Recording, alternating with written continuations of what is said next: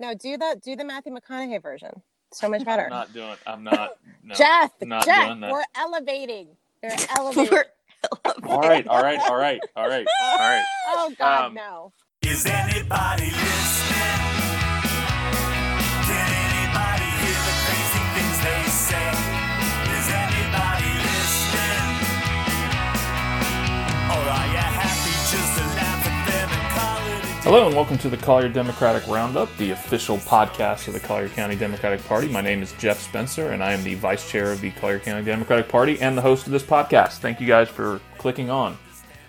On this week's podcast, we have the president of the Collier County NAACP, Vincent Keys. President Keys and I talk about the killing of George Floyd in Minneapolis and the protests that have grown over the last 2 weeks across the country. We also have our panel discussion with Amber and Linda where we dig into the protests that are going on, the actions of the police, both now and prior to this most recent round of protests. And then we also look into the systemic problems that have led to African Americans being treated so unequally in so many facets of American life. But before we get into that, let's get some party news out of the way. We have ongoing virtual phone banks going on throughout the month of June. We encourage everyone to get involved in that. The Florida Democratic Party is also launching efforts to target voters to sign up for vote by mail. You can sign up to help us with that as well through our website. All of those things are on our website by signing up to volunteer. Our voter protection team needs volunteers. Voter protection is a very important aspect of what we do in terms of protecting everyone's right to vote. And we need to have volunteers who are willing to man the polls either as poll watchers or poll greeters to make sure that there aren't any illegal activity going on by Republicans or anybody there trying to intimidate people from casting their ballot. If you are a lawyer or a former lawyer, you could also assist in other ways by counseling or being in the command center. So please check out our website where you can sign up for the virtual trainings on poll watching and poll greeting by going to our calendar and signing up through there. We're excited to announce that due to the success of the candidate forum for the Democratic candidates in District 19, that we will be adding additional events, virtual events in the next few weeks to highlight all of our candidates who are running. Florida House 105 has a primary challenge between Javier Estevez and Maureen Porras, so they will be doing a candidate forum in the same vein that the District 19 candidates did. But even in the races that we have no primary challenge and we have a single candidate, we are going to be doing some candidate spotlight events where voters can come in and listen to the candidate answer questions that are important to the districts in which they're running. So look out on our email list and on our calendar for the dates and times of that so that you guys can check all of that out. Lastly, we wanted to give you guys an update. The Joe Biden campaign came down on Saturday, June 6th, and did a virtual community event. And the event was a huge success. We actually had to increase the capacity of the virtual meeting room to accommodate all of the people who signed up. So it was a terrific event. A lot of people who are motivated to go out and support Joe Biden and help get him elected. The campaign gave us an update on some things that they're planning on doing and what they're looking to accomplish here in the state of Florida and also here in Collier County. And everyone was able to go around and say why they were supporting Joe, why they were getting involved. So it was a great meeting and it was a great kickoff to the campaign season here in Collier County. We do have one event to promote June 10th. Tomorrow, We Can't Breathe rally at the Collier County Courthouse. This is organized by CERD, and the NAACP is encouraging everyone to attend as well. This rally is a peaceful protest for the deaths of George Floyd and so many other unarmed black men and women. The organizers are asking you to please wear masks, practice social distancing while attending. And once again, this is tomorrow, Wednesday, June 10th at 6 p.m. at the Collier County Courthouse. And as always, please check out all of our candidates that are running this year. We have a great slate, and they need your help and support this year to make a difference in Collier County. You can find all of their links to all of them on our website, so please, I encourage everyone to check them out. And without further ado, we will move right into our interview with President of the Collier County NAACP, Vincent Keys, after a short break.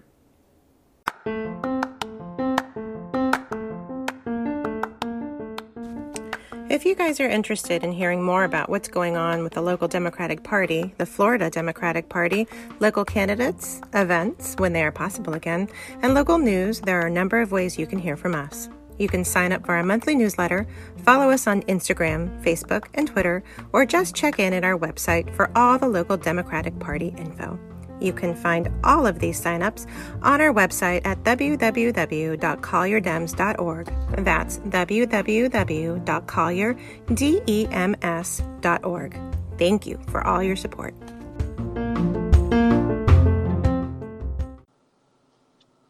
So on today's show, we have the president of the Collier County NAACP, Vincent Keys, on.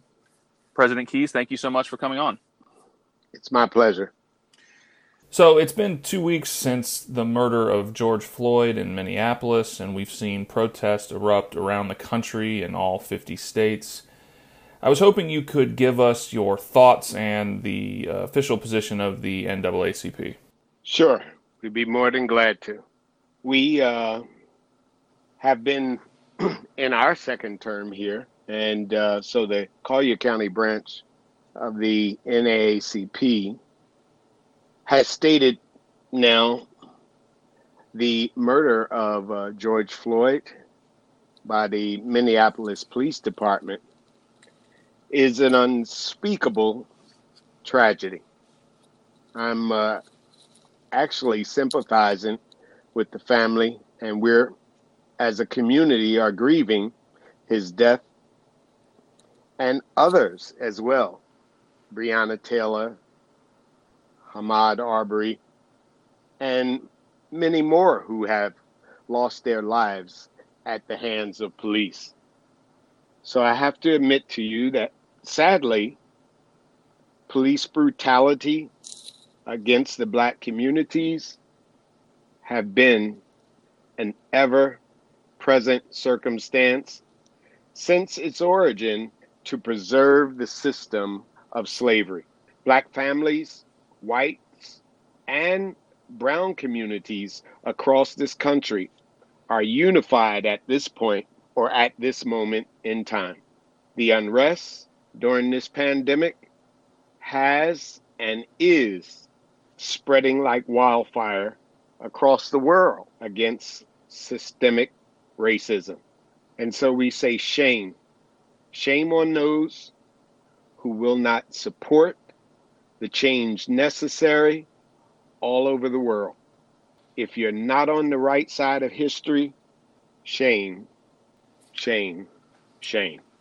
So what has happened to George Floyd and others was a modern day lynching. Instead of the rope, it was a policeman's knee. And the NAACP wants to see an end to it. So what can local citizens here in Collier County do to help? How can they get involved? How can they do more to make sure that these types of incidents don't happen in the future? Well, people need to know that peaceful protests are protests that are somewhat necessary. We, as a community, are demanding persistently now. And I mean, it has happened just far too many times. And so we're demanding persistently justice for George Floyd. And while we continue to protest and make our demands known, we must fight politically, register to vote in your local and national elections. And if you can't go out because of this coronavirus, get your mail-in ballot. And so those are the three things that we believe everyone can do to help in this regard. Yeah, and I can't second that enough, the need for everyone to get out and vote, because so many of the decisions that are made in local communities with regard to police happen at your local elections. It happens with people that you can vote for that are in your own community. So I cannot stress enough to everyone that signing up for vote by mail and making sure that you get out to vote is one of the more important things, especially if you're not going to be able to get out and support in the peaceful demonstrations that are going on.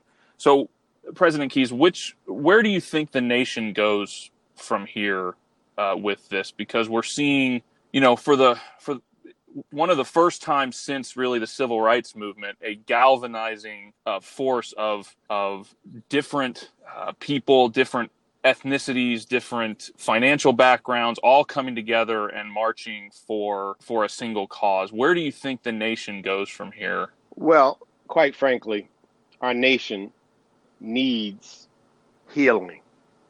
We need healing because it was so tragic to see George Floyd's last breath come to him at the knee of a police officer. So prayerfully and simultaneously, we need to mobilize, we need to strategize, organize, and unify our nation, moving forward with concrete change and justice for all. We locally want respect, we want fairness, we want equality for all of our people. Not to forget reparations for the atrocities of Black people. This was and has been a wicked act involving physical violence.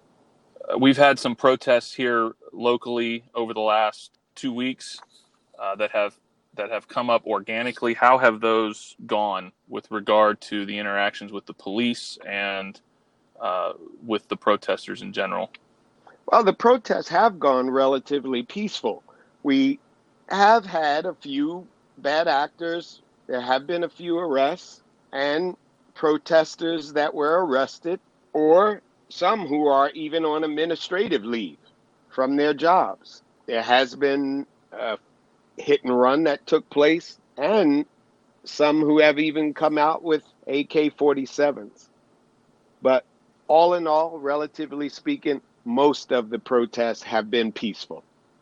And the response from local leaders, elected leaders, the sheriff and county commissioners and city council, what has their response been? Well, positively and basically wanting to know what it is that they can do, which we have in turn provided information. We, the NAACP, have been working on solutions with the Collier County Sheriff's Office, the Naples Police Department, and the Marco Police Department. We have issued a list of demands, and we have secured a statement issued by all the agencies.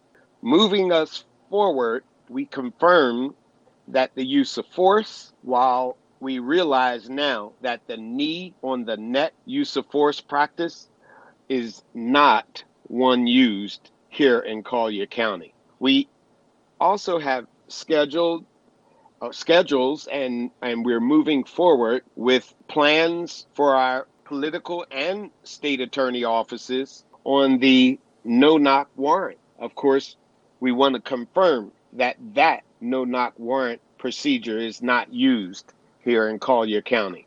So we've had a long-standing relationship with the Collier County Sheriff's Office. And generally speaking, I say, based on the past work that we've done, that we are on a path towards change and justice here in Collier County. That's good news that you're seeing some progress with regard to the demands that you're putting forward. I was hoping that you could talk about the meeting that went on Thursday and the subsequent hacking that happened. I wanted to get your input on it, your comments on it. For those that didn't hear, the NAACP had set up a community meeting with the local elected leaders, including the sheriff's office, and it did get hacked. It was on Zoom, and there were some offensive racial slurs and pornographic content that was put forward in front of everybody, and I wanted to give you an opportunity to comment on that. Well, being that there's an open investigation right now going on, I would be very hesitant to talk about that because that issue currently is being handled by the FBI and the Collier County Sheriff's Department.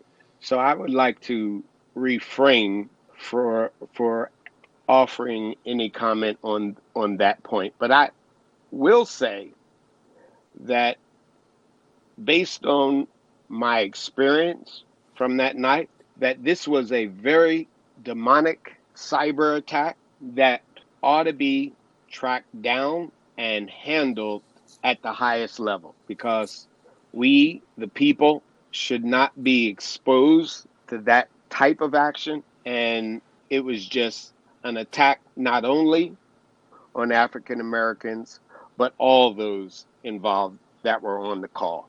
So I want to talk about the rally that is scheduled on Wednesday. And correct me if I'm wrong, there's some different things going on. The NAACP originally, I think, was going to hold this rally. It sounds like now that rally is going to be held by Surge, standing up for racial justice. Can you comment on why the NAACP moved off of it and allowed Surge to take over? What was the thinking behind that decision? Well, the NAACP canceled that event. However, Surge, showing up for racial justice, is heading up the peaceful rally and solidarity demonstration. I have to admit that it poses a great bit of concern. And so we, the NAACP, work towards solutions. We are not in the business of creating problems. And so ultimately, it is our intent to find solutions. Now, can we do that by protesting? Yes, it helps.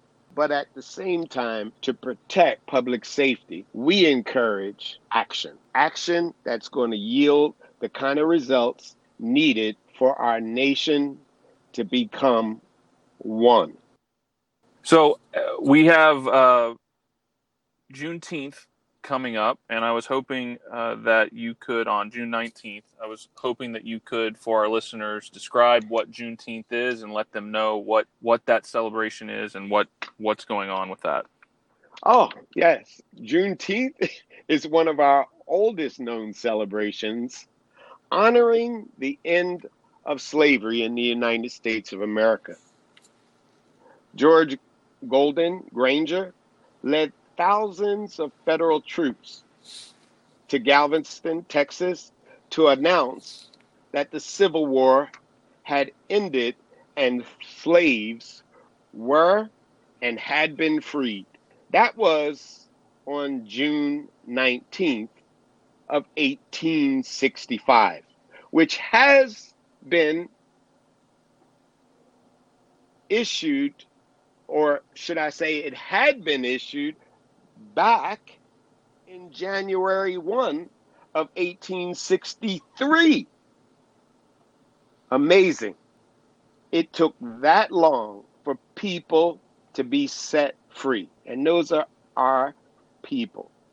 And another thing I would add, I'm very proud to let you know that I was born in Pennsylvania. And in the state of Pennsylvania, where slavery had been abolished since 1780. Now, it took that long, and it took us having a civil war between the North and the South before they would abolish slavery throughout the country. So in Pennsylvania, no person after that period could be a slave. They could not be held in involuntary servitude.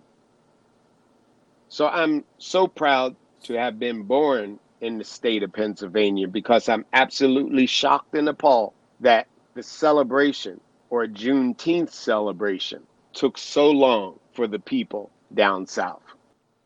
So, President Keyes, is there anything else that you want to leave our listeners with? Is there any final thought that you want to convey to everyone listening? Number one, I do want to say to our people that please support the Juneteenth event. Please support the June 10th rally, peaceful rally at the courthouse step.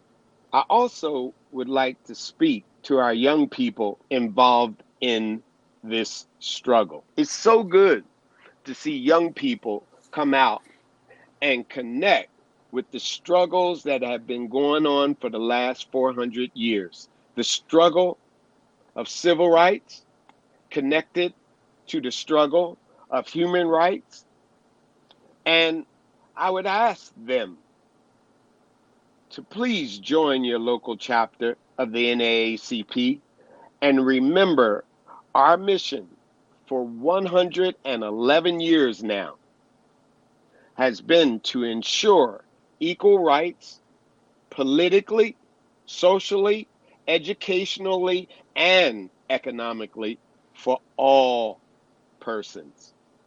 So please join with the NAACP in eradicating racial prejudice, which may take a while, which we're asking join the NAACP in efforts to find justice for George Floyd, Breonna Taylor, Ahmaud Arbery, and so many before us.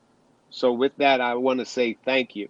Thank you to the young people who are in the struggle with us and ask them to please join the NAACP. I also want to make sure that people understand that we have started a bail fund so that we can assist many of the young heroes who have been arrested here, and we will continue to bail them out of prison because under COVID virus, we don't think it's a very safe place. Yes, and we'll put information in the show notes where everybody can go to help out with the NAACP, to help out with donating money to their cause and everything that they're doing and how they can get involved. So President Keys, with that, I want to thank you so much for coming on and everything you do in the community. We really appreciate it. Thank you very much, and we appreciate everyone's participation. Thank you for getting involved, and stay safe under these conditions.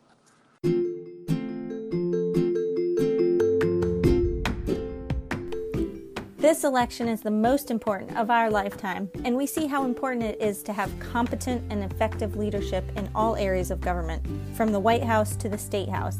Your local Democratic Party is a fully volunteer force of dedicated Democrats who are continuing to work hard to defeat Donald Trump and elect Democrats up and down the ballot this November, and we need your help. We cannot do many of the things we normally do this election year, but there are still many activities that are safe and can be done from home. We need volunteers to help out with things like writing postcards or making phone calls in a virtual phone bank that will help us win in November. If you have the time to help us, please go to www.collierdems.org. That's www.collierdems.org and click on the Get Involved button and become a volunteer. With your help, we can win in November.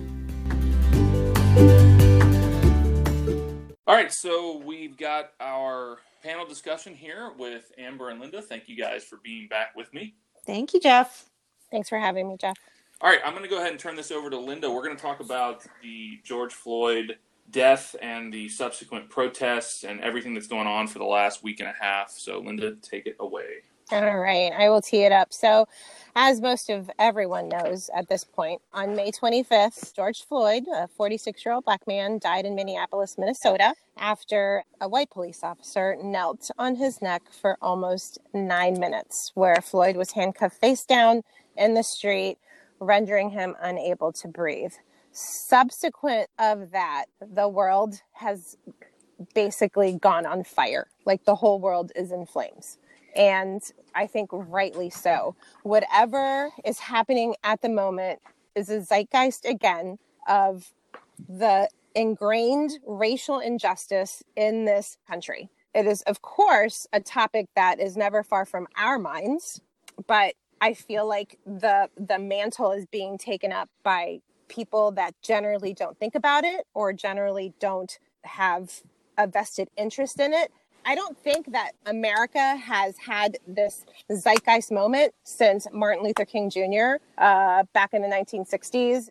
So since that day, America has entered a phase where it is protesting, and these protests have led to protests abroad. Europe is right alongside with us and demanding that America understand its white fragility and understand its responsibility in perpetuating racial injustice.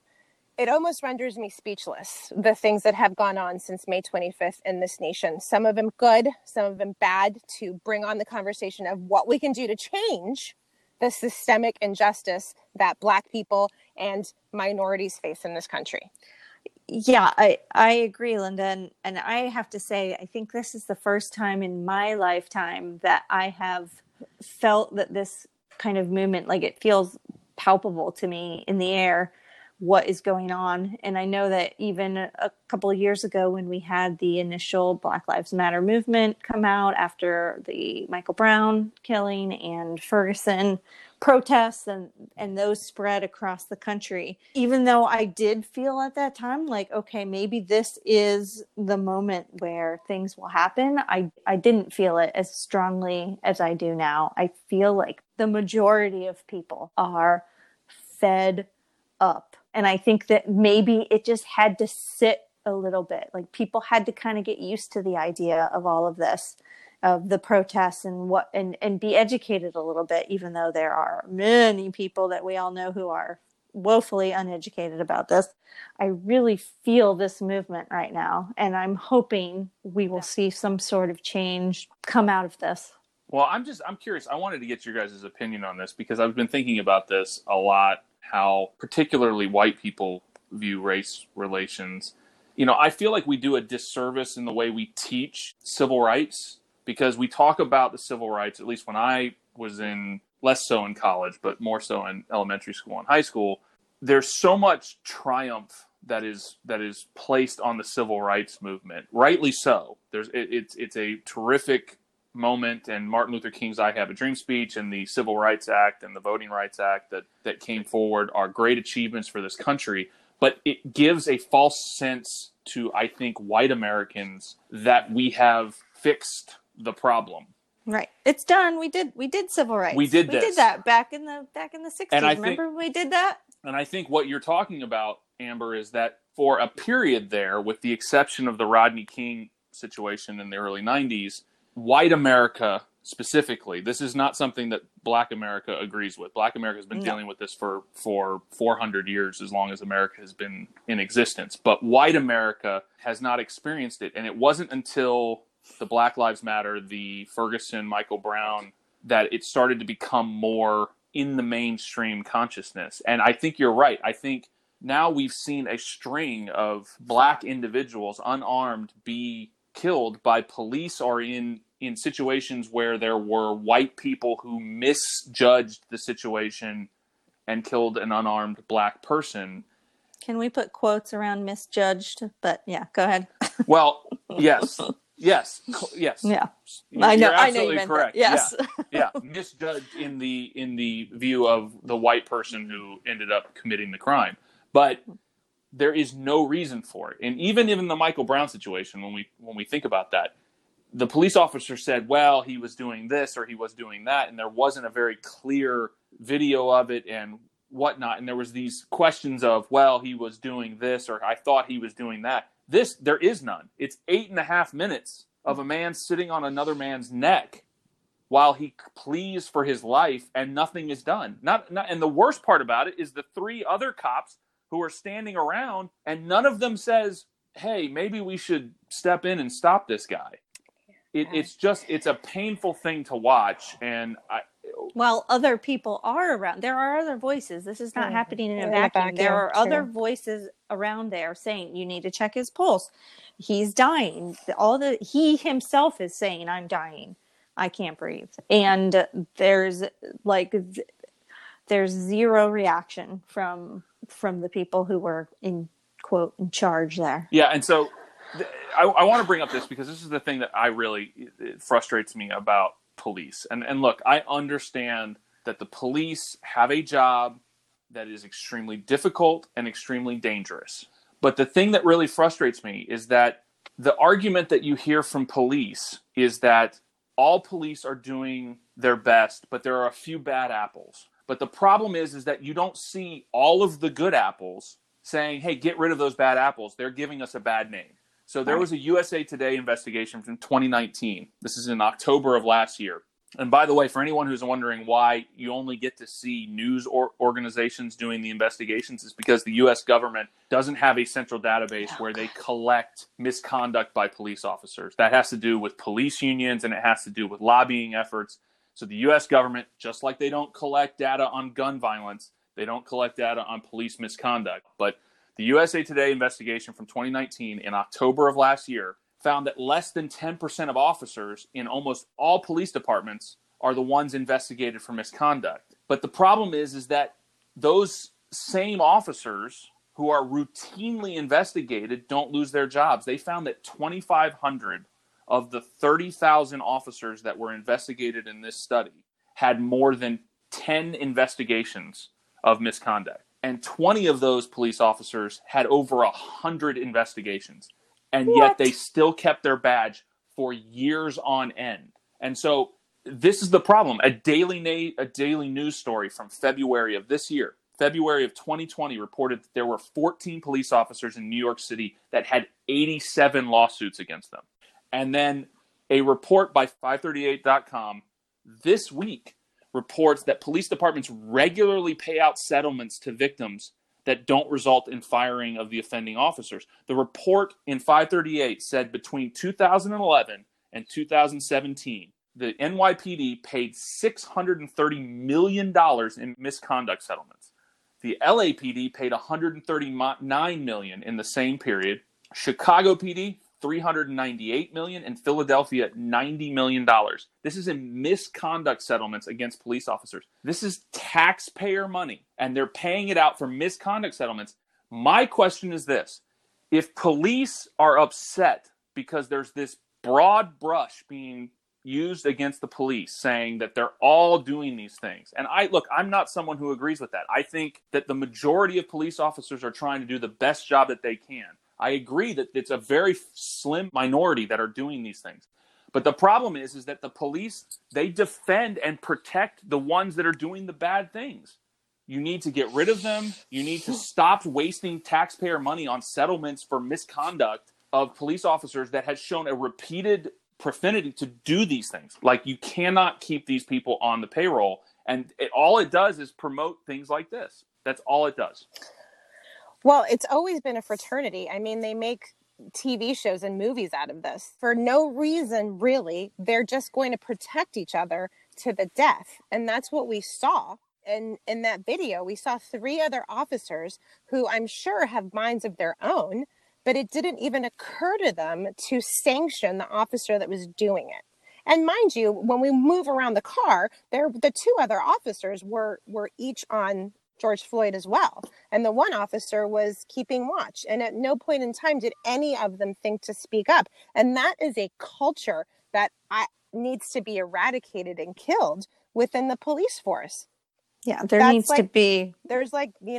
bro code about it. There needs to be a place that they can speak out about this. And I'm sure there are some police departments that are doing better than others in this situation, that they do offer places where people can report bad officers, and I'm sure that it does happen. But the amount that it is not happening, and the fact that people are losing their lives because of that is a problem. And as you were saying that whole thing, Jeff, it kind of made me think about just our society as a whole and how we need to do better, because you're saying, most of the police officers do not feel like this and do their best to make an effort to treat everybody fairly. And I think that goes the same with Americans as far as their views on race. I think that in general, most Americans feel that they are not racist, feel that people of color should have the same rights as everybody else and all that good stuff. But the fact that they are not in the streets and speaking out about this, that makes us the problem, much in the same way as the good police not speaking out against the bad police But is this a is the problem. thing. This is the thing. I think Americans right now are being presented with a false choice, which is you either support the police or you support the protesters.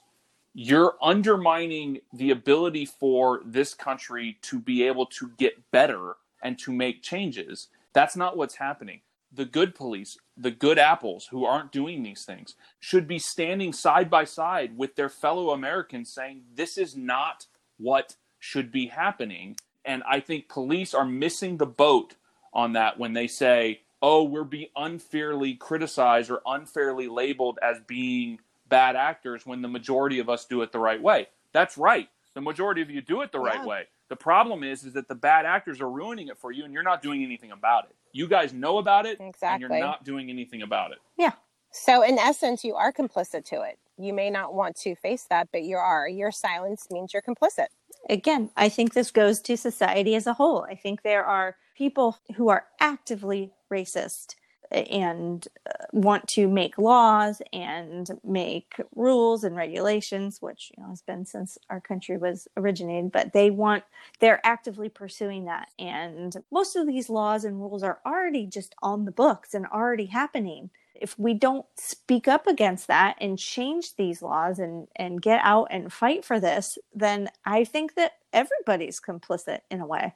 Yeah. All of us. And I'm seeing this today. I'm seeing this on social media. And people are like, well, I'm not racist because I teach my children all people of all colors are equal and all that kind of stuff. And that is not good enough anymore. Racism is built into our country. And as much as you are not actively doing anything to oppress or harm another person of color, the laws are already there. And that is the whole systematic racism that needs to be addressed, that we're seeing, that they're feeling. We're not feeling. We're like, well, I'm good because I'm not doing that. So I'm good. And that's, I think the people's minds are shifting on that. That is not good enough. It is not good enough.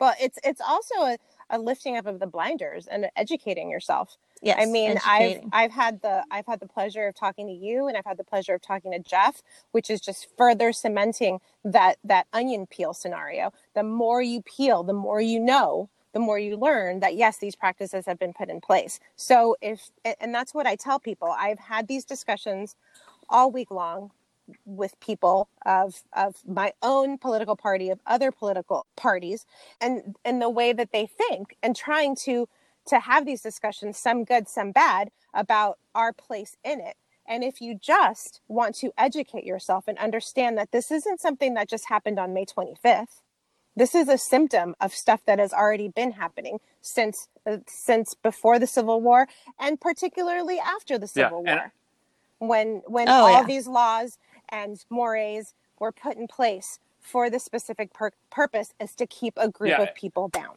That are still in effect today. Exactly. But I think in addition to just, I mean, this is obviously a political podcast with the Democratic, and we talk about Democratic and Republican values and whatnot. But I think this is a white person issue, regardless of your political standpoint. I mean, so I want to think about this. We've had peaceful protests here in Naples for the last few days regarding the George Floyd situation. And here in Naples, with the small minority population that we have, the police all showed up in riot gear for these protests. They all showed up with shields and full gear and masks and everything ready for a riot. And just a month ago in Michigan, white men armed with AK-47s walked into the Michigan State Capitol, and every single police officer was just in their normal uniform. That illustrates, without a doubt, the difference in how African Americans and white Americans are dealt with by the police. Because when African Americans decide to show up and protest, the police say, I got to get the riot gear about that. That's the difference. And that's not a police thing. That's not a Democrat or Republican thing. That's a white person thing. That is a white Absolutely. person being uncomfortable with black people to the point where they are saying, I feel afraid and I need all these things. We all know if you show up to a situation prepared for a fight and you're ready to duke it out, you're ready. You're going to look for the things that make you feel threatened. And if you've got all this gear and you feel very protected, you've got all this stuff, are you going to be more willing to interact with somebody as opposed to a police officer who is not protected, who is sitting there in just his uniform? I guarantee you that police officer is going to interact with the individual much more respectfully because he's much more exposed, as opposed to the person who's got a shield. And that's what I think you're seeing with these protests. You're seeing all of these videos with these police in military garments and military equipment. They feel very fine with pushing and attacking protesters because they're not threatened. If they were sitting there in just uniforms, they probably wouldn't be interacting with those individuals that way. They probably would be saying, okay, let's have a conversation, please move off. They wouldn't be just immediately resorting to physical altercations. But I think maybe if history is going to classify it, I think this is going to be like the second wave of the civil rights movement. It's the second wave. Martin Luther King was the first wave. I haven't seen this anger and vigor since I learned about. So the thing MLK that's interesting is civil I rights agree movement. with you.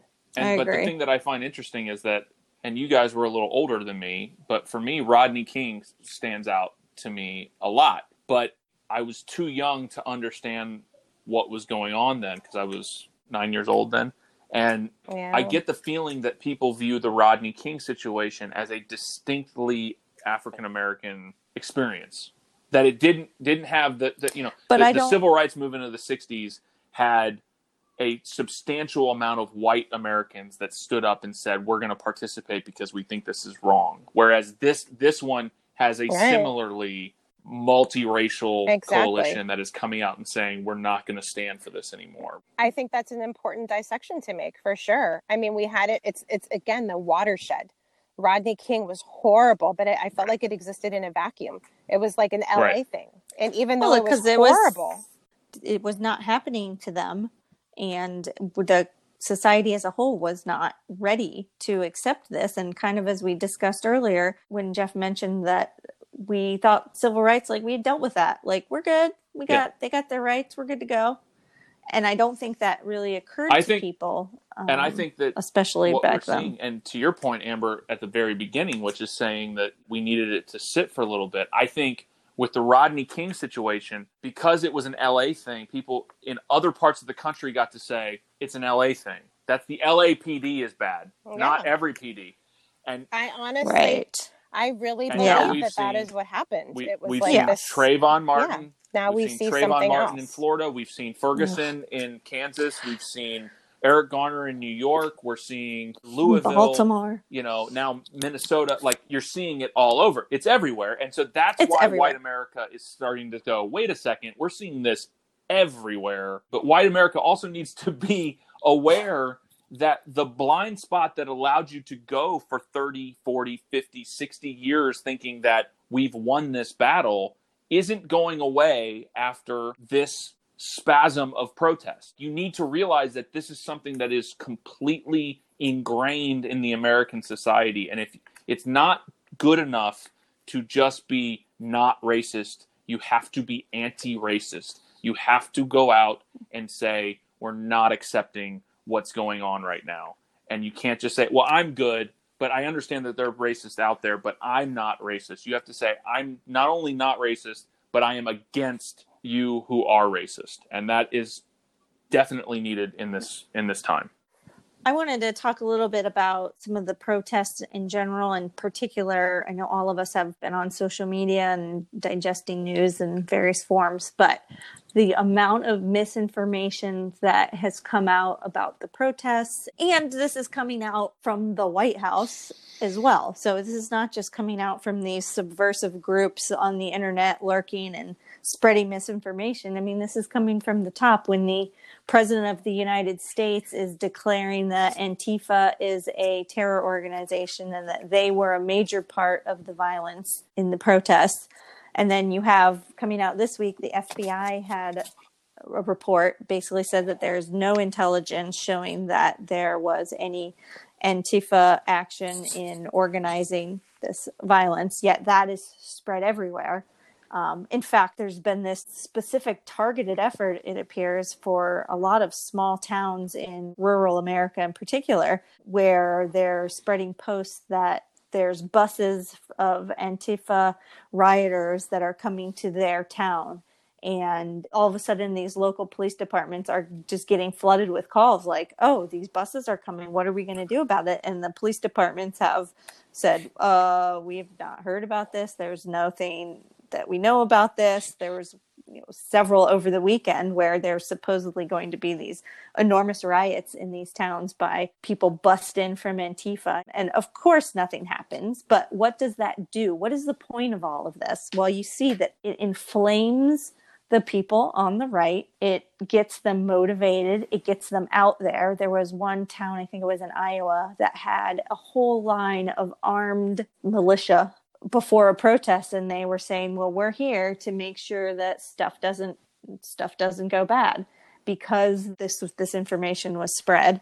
And of course, we've since then found that there were several groups that have since been taken off of Twitter that were labeling themselves as Antifa and inciting violence. Well, it turns out they were set up by these white supremacist groups. In addition to, there's certain anarchistic groups who just pretty much want to burn it all down, do not like the police, do not like the government, and are using this as a reason. And I am not blind to think that this is solely on the right. There are certainly groups on the left that are anti-government, but there has been no indication on any of the studies from any of the groups that we have found that the left wing is a major proponent of this. Almost always the people that have been arrested, the websites and Twitter accounts that have been taken down have been linked back to white supremacist or alt-right groups.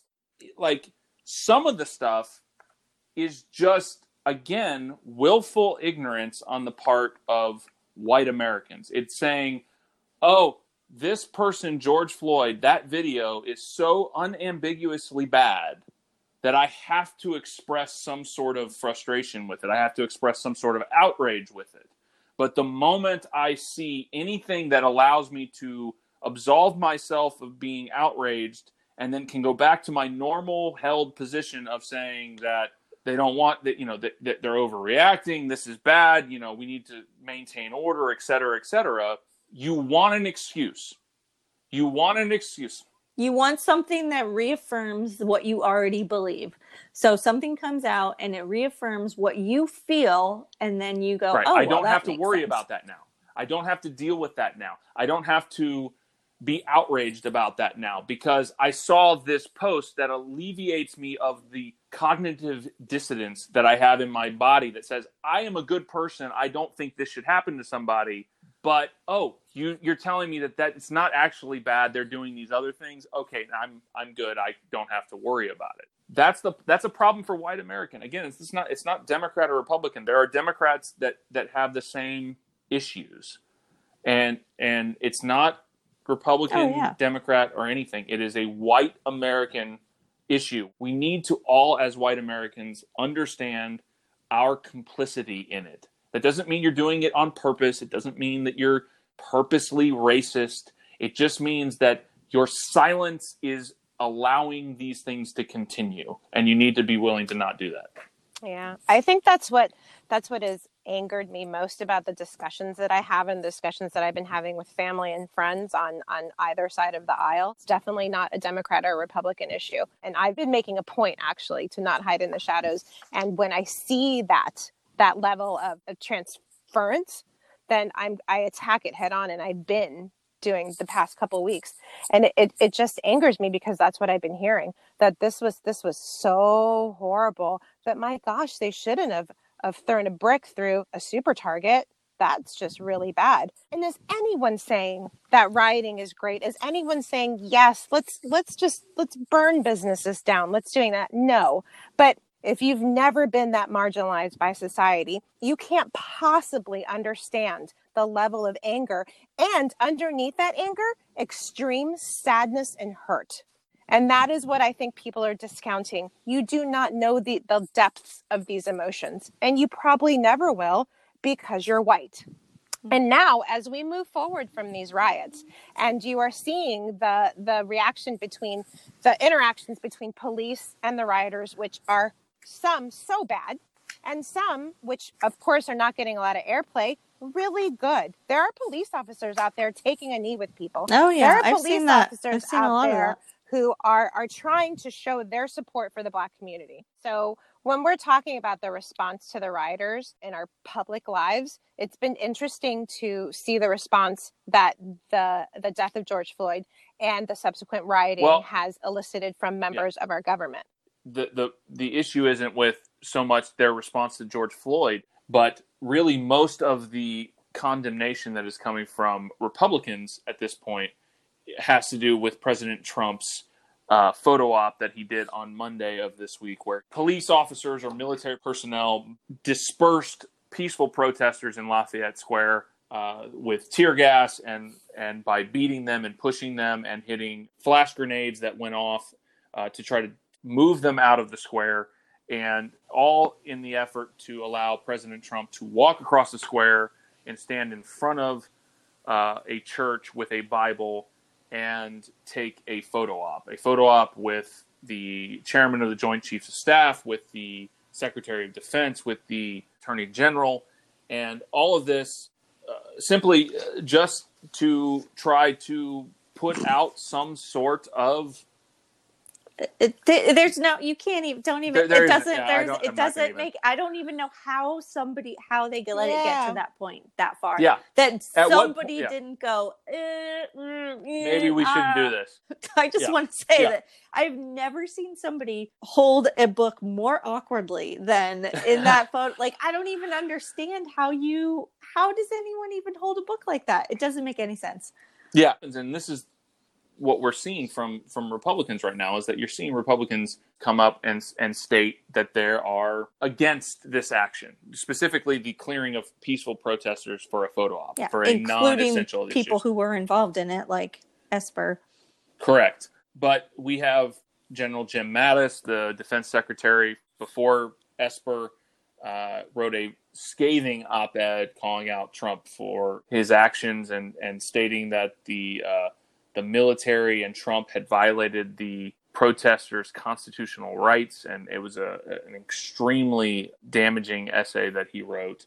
Lisa Murkowski recently, a senator from Alaska, says that she isn't sure that she can even support the president. George Will, considered one of the founders of the Republican conservative movement, wrote a brilliant op-ed that called for all Republicans in all positions to be voted out for their complicitness with the Trump administration. And even Susan Collins, who has made a career of straddling the moderate divide, has recently announced that she will not attend a visit by President Trump in Maine. I really wanted to talk to you guys about, do you guys really think any of them are going to follow through with their concerns about his actions in this particular moment? I do. I think some. And I think, like Susan Collins and Murkowski, I mean, I don't know about them. They've always been, they've had chances to speak out against some of the terrible things, and they jumped right back on the ship. So I don't have a lot of faith in the elected politician, and maybe this is my optimism seeping in, and it'll bite me in the ass once again, like it did in 2016, when at 10:30 at night I was like, there's no way he's going to be elected. That's not possible. So I could, take that with a grain of salt, but I do feel like the ship is sinking. And after the 4 years and these last several months, to stay on this ship, people jump ships when they're sinking, and they can see it. I hear you. I just, this may be the time that Republicans, these Republican senators and congresspeople jump ship. But I got to point out, these members have had countless opportunities to recognize that this president does not believe in our system of government, does not believe in the ideals that American. This is the guy who fired Jim Comey while he was investigating him. He said, hey, There are good people on both sides of a No, I Nazi know. rally. Go He ahead. took Putin's words of the U.S. intelligence agency. He called the press the enemy of the people. He called African countries the shithole countries. He put children at the border in cages. He encouraged investigations into Joe Biden by withholding aid to Ukraine. He's told his Justice Department to interfere in Michael Flynn, Roger Stone, and Paul Manafort from legitimate charges and convictions. He has fired inspector generals for investigating him and his administration into his abuses. He has supported Mohammed bin Salman for his murder of Jamal Khashoggi. He abandoned the Kurds in northwest Syria to be attacked by Turkey.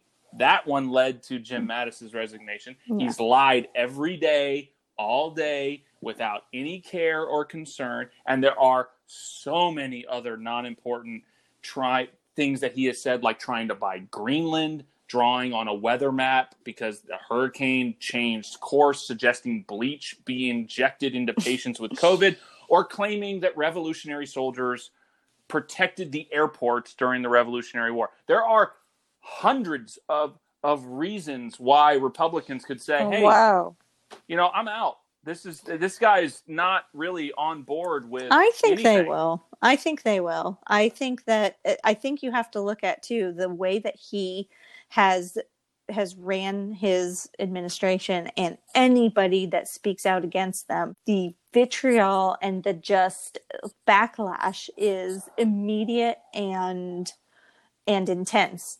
And nobody's going to put themselves in that situation. Well, I shouldn't say that. You should put yourself in that situation. But a lot of these politicians, it's like they're just saving their skin. And I guarantee when that is no longer a threat, you will see more of this. And I don't think it's going to happen yet, but I think closer to. And again, this could be Your optimism? I still have a slight, I'm still holding on that there's some sort of morality in this world. Like I still think it's there, but maybe I'm just totally I admire you. delusional. Linda, what do you? Yeah. I have a much more No, I jaded know. opinion about the halls of Congress than you, Amber. Oh, And I do still too. have PTSD from 2016, where I went deep into the night crunching the numbers, thinking, Yeah. Not surely, Broward surely County this is isn't going what's to going have to some happen. absentee Surely. ballots that are going to change So this I thing. think Yeah. it is interesting that they're publicly saying this, Yeah. because I don't think we heard anything Other like that for the than- past 3 years.